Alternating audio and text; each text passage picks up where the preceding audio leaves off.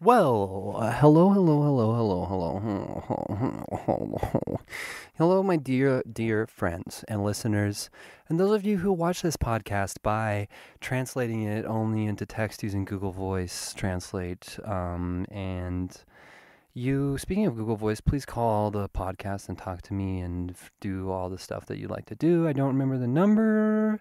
Yeah, but what I'm saying is, people who use this, maybe using a Google transcription code to read the podcast, welcome. I know there's a lot of you. I know that's becoming a really big thing. I know that podcasts are becoming one of those things that really makes it easy for you to read. It's coming back into fashion to read because everyone is just listening. And what I'm going to do is I'm going to make it easier for you to read this by just playing some music.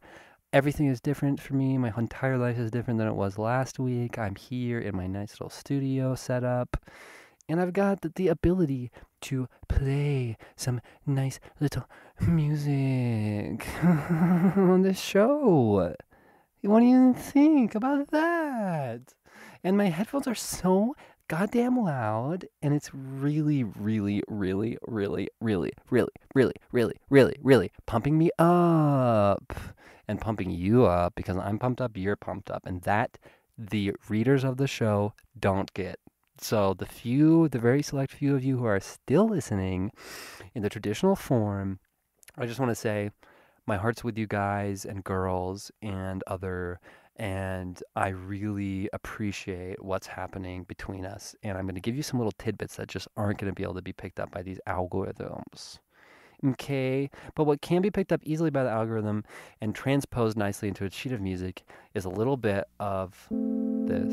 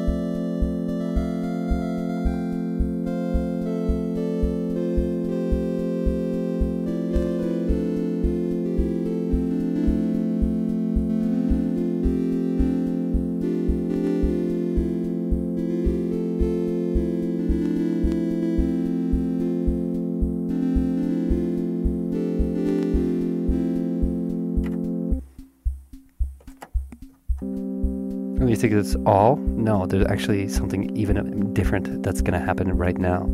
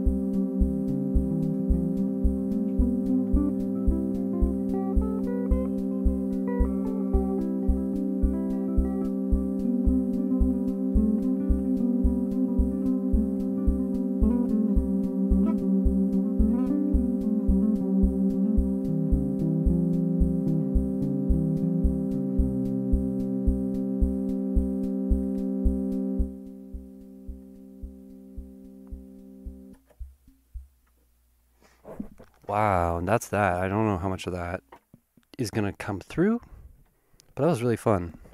I have a nice old organ here I've got my electric guitar set up.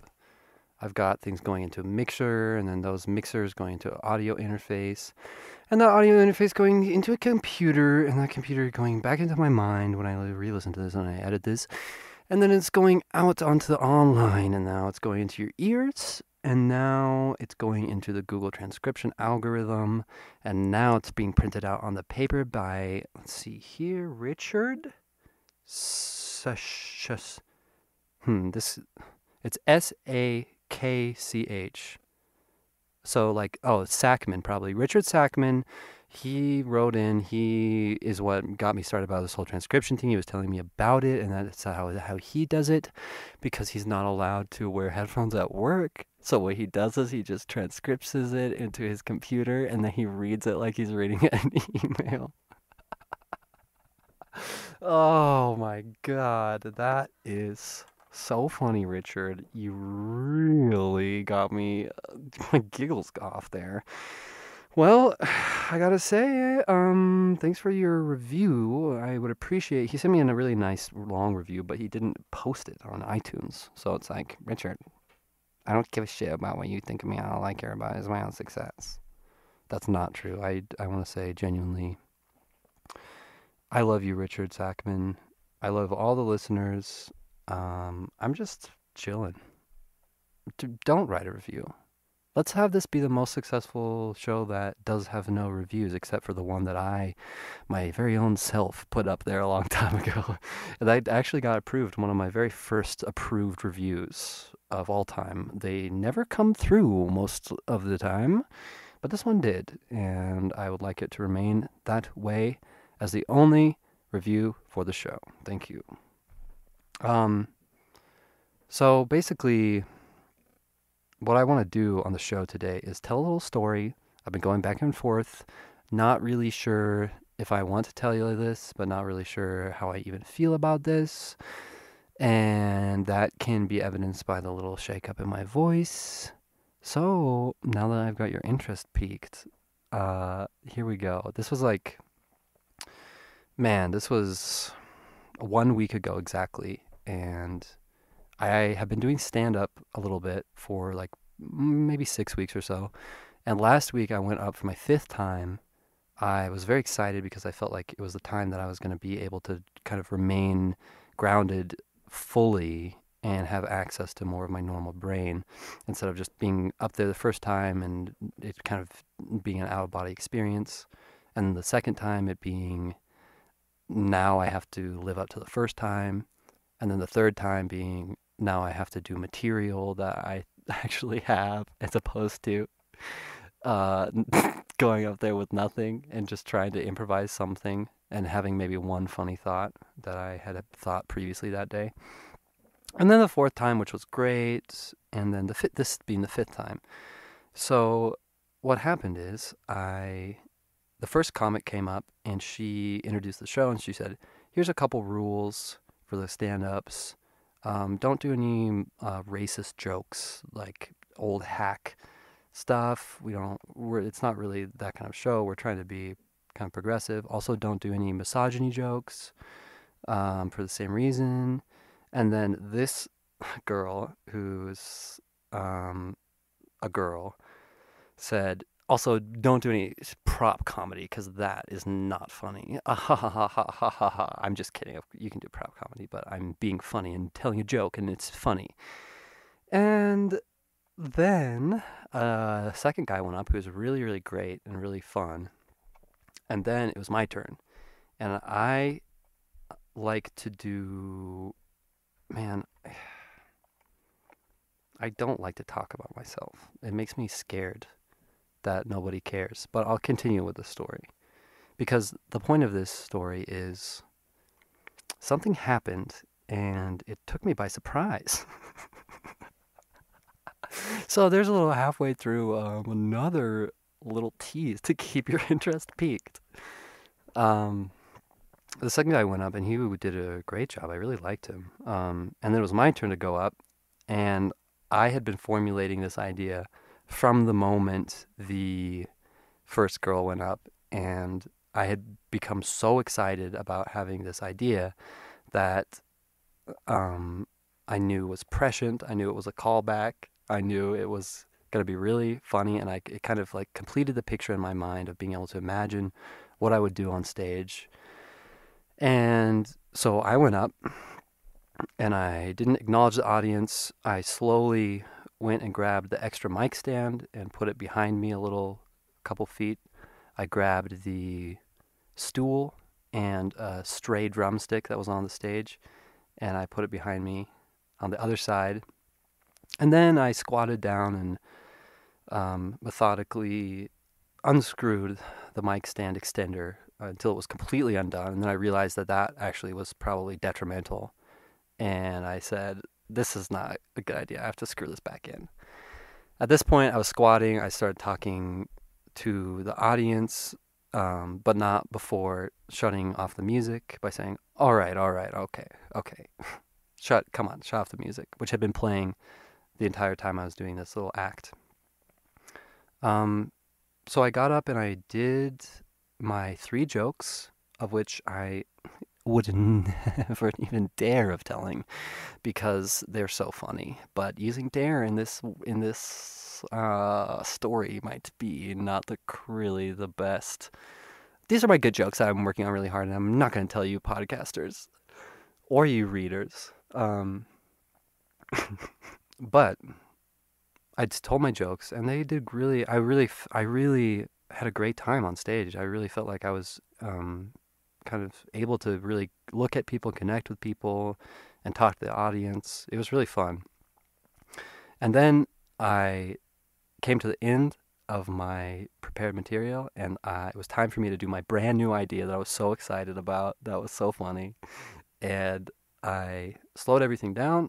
I turned away, and then I went up to the microphone and positioned myself, and I said, I hate black people. I hate women. I'm using this mic as a prop. And right as I said I'm using this mic, my mic got shut off. And I laughed and laughed and laughed, and everyone laughed. And then I said, okay, let's put my mic back on. I'm just kidding. But they didn't put my mic back on. And then the girl came on stage, and I said, I'm not finished with my joke. My joke, the actual bit of my joke, which was to say, I'm using this microphone as a prop, and then kick over the second microphone, kick over the stool, and then say something about this has been a PSA for stand-ups or something. I don't know. I was gonna just freelance, but I didn't get the chance. They booted me off stage, and it was starting to dawn on me at this point that I had just said, I hate black people, I hate women, and that those were my last words on the stage, and I didn't get the chance to fulfill the transaction of my joke. And then one of the other comics came. It was just crazy. I mean, you guys can tell where it's going. So, long story short, they made me say, I hate black people, I hate women, with no recourse, and I didn't really get to fully have my joke. And to me, that represents a culture where these horrible things that are part of human evolution and are part of our history, it just makes them keep repeating themselves, because I feel that comedy is something that should bring to light all strange and uncomfortable topics by acknowledging them and depressurizing them so people can move past them. And I didn't know really if I wanted to talk about this on the show. I kind of went back and forth. Really, I just kind of wanted to not ever bring it up, because it really was very sad, a very sad experience for me, and one that I felt like I was just forced into being the real version of what I was making fun of at a comedy show in the context of doing comedy, being a comedian. So it's tomorrow during this part of the conversation. I don't know if you can tell. Hopefully my editing and my cadence and my energy and my voice is so seamless and smooth that you don't even notice a difference, and you're thinking I'm actually lying right now. and it actually has been the same moment in the same flow the whole time. So please don't get too fucked up about it. I'm going to use this opportunity in the show to say email the show at formlessnesspod@gmail.com or call in at 323-285-3795.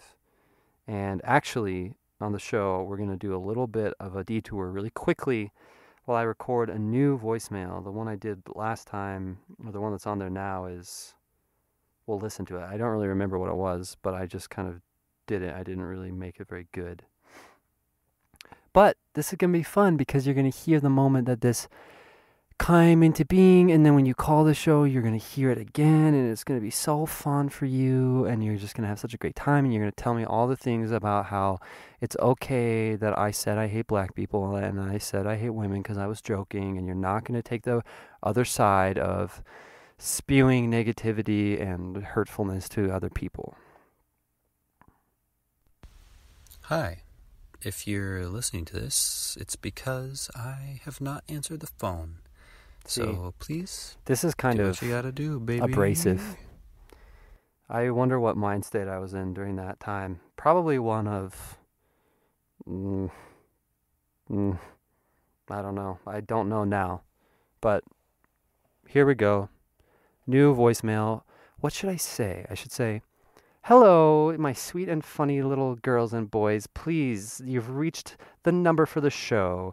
And it's your time now to speak, almost. And we're going to do a quick countdown so you can get ready. Make sure not to be nervous. I'm going to be nice no matter what. Unless you're mean, of course, everything goes out the window and I will fucking destroy you.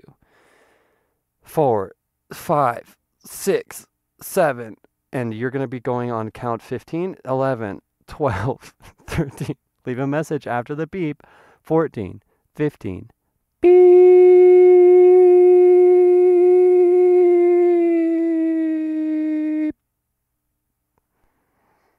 Wow, great. So now if you ever call the show, you know what to expect. And if you just call in, I wonder if anyone will in the history of the show ever call the number without listening.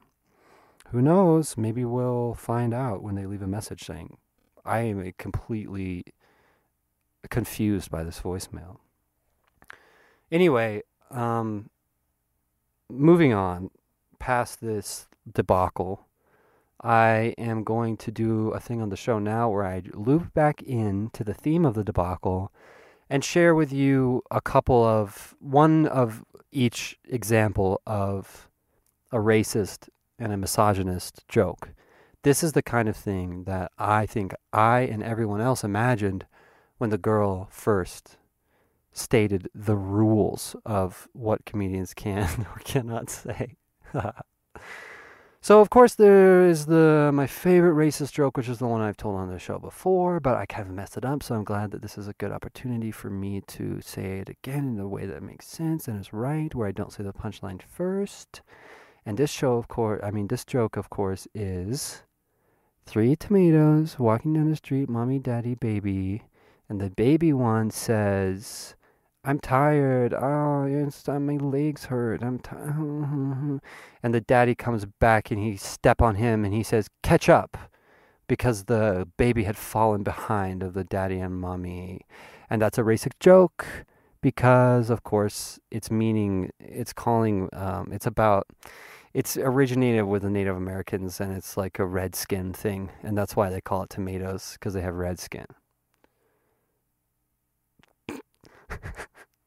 Okay, it's a misogynist joke, of course. We all know this one. This is a prime example of what not to do at a stand-up comedy show unless you want to get your freaking ass kicked. This is the joke of the dad and the boy, another family. The dad and the boy, but is it? It's just a dad and a boy, actually. We'll find out later in the joke if it's a full family, and this is kind of a little premonition of maybe how some of the misogynist themes could infiltrate this joke. The dad and the boy are in a car. They get in a car accident. The boy is fucking dead. He died for like 30 minutes, and he's in bad shape. He came back. They resuscitated him.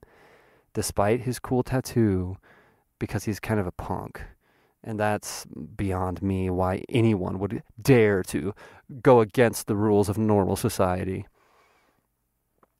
But he's in the hospital and he's about to get surgery, and the surgeon comes in and the surgeon says, "Oh my, I don't know if I can do this on my own son." And the joke, of course, is that that surgeon is a woman, and it's misogynist because it's it's so funny that a woman could even be a surgeon. So those are the kind of jokes that I think are absolutely deserving of people getting ridiculed and being mean to people being mean to, because people mean to be mean when they said those jokes if they said them, and we've all been there hearing some old guy saying that joke. Oh, oh man, I love it. I love just treading around in this like sludge of anti-ness that's happening. Um Anyway, I've really had a struggle recording this show, mostly because of that story, and also just because I don't really know where to go from here. I need to keep one-upping myself and keep making something better. My tent pole of existence inside of this show is to make something that is good for people to listen to. So I hope if you're listening, you feel that way. And if you don't, if you want to send me some hate or send me some love, send me an email or give me a call. And either way, if it's hate, I'll use that to be funny. And if it's love, I'll use that to open up all of our hearts just a little bit more every day. And with that being said, it's time for a little bit of fun. Wasn't that fun? Oh, fuck me. Fuck me. That was not fun. That sucked. How much time have we been going? I want to end the show. I don't know what to say. I don't know what to do. I guess I could just figure play around on my cool ass shit. Make some funky ass tones. I could also do a thing where what do you think about this if I say,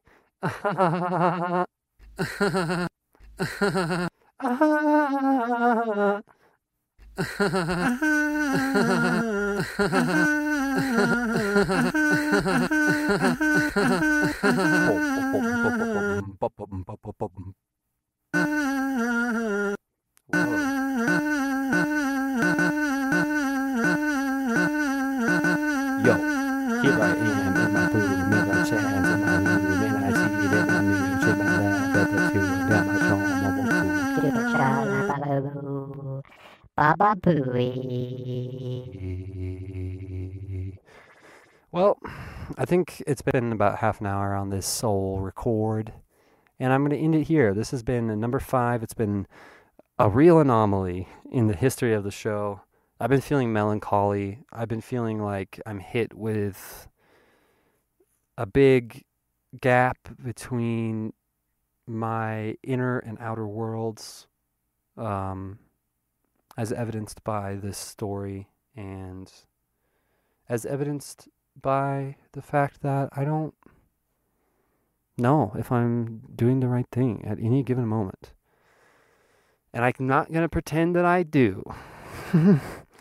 But here's something that I have to tell you. I love you. And I'm going to play a nice little song that I've been listening to all day.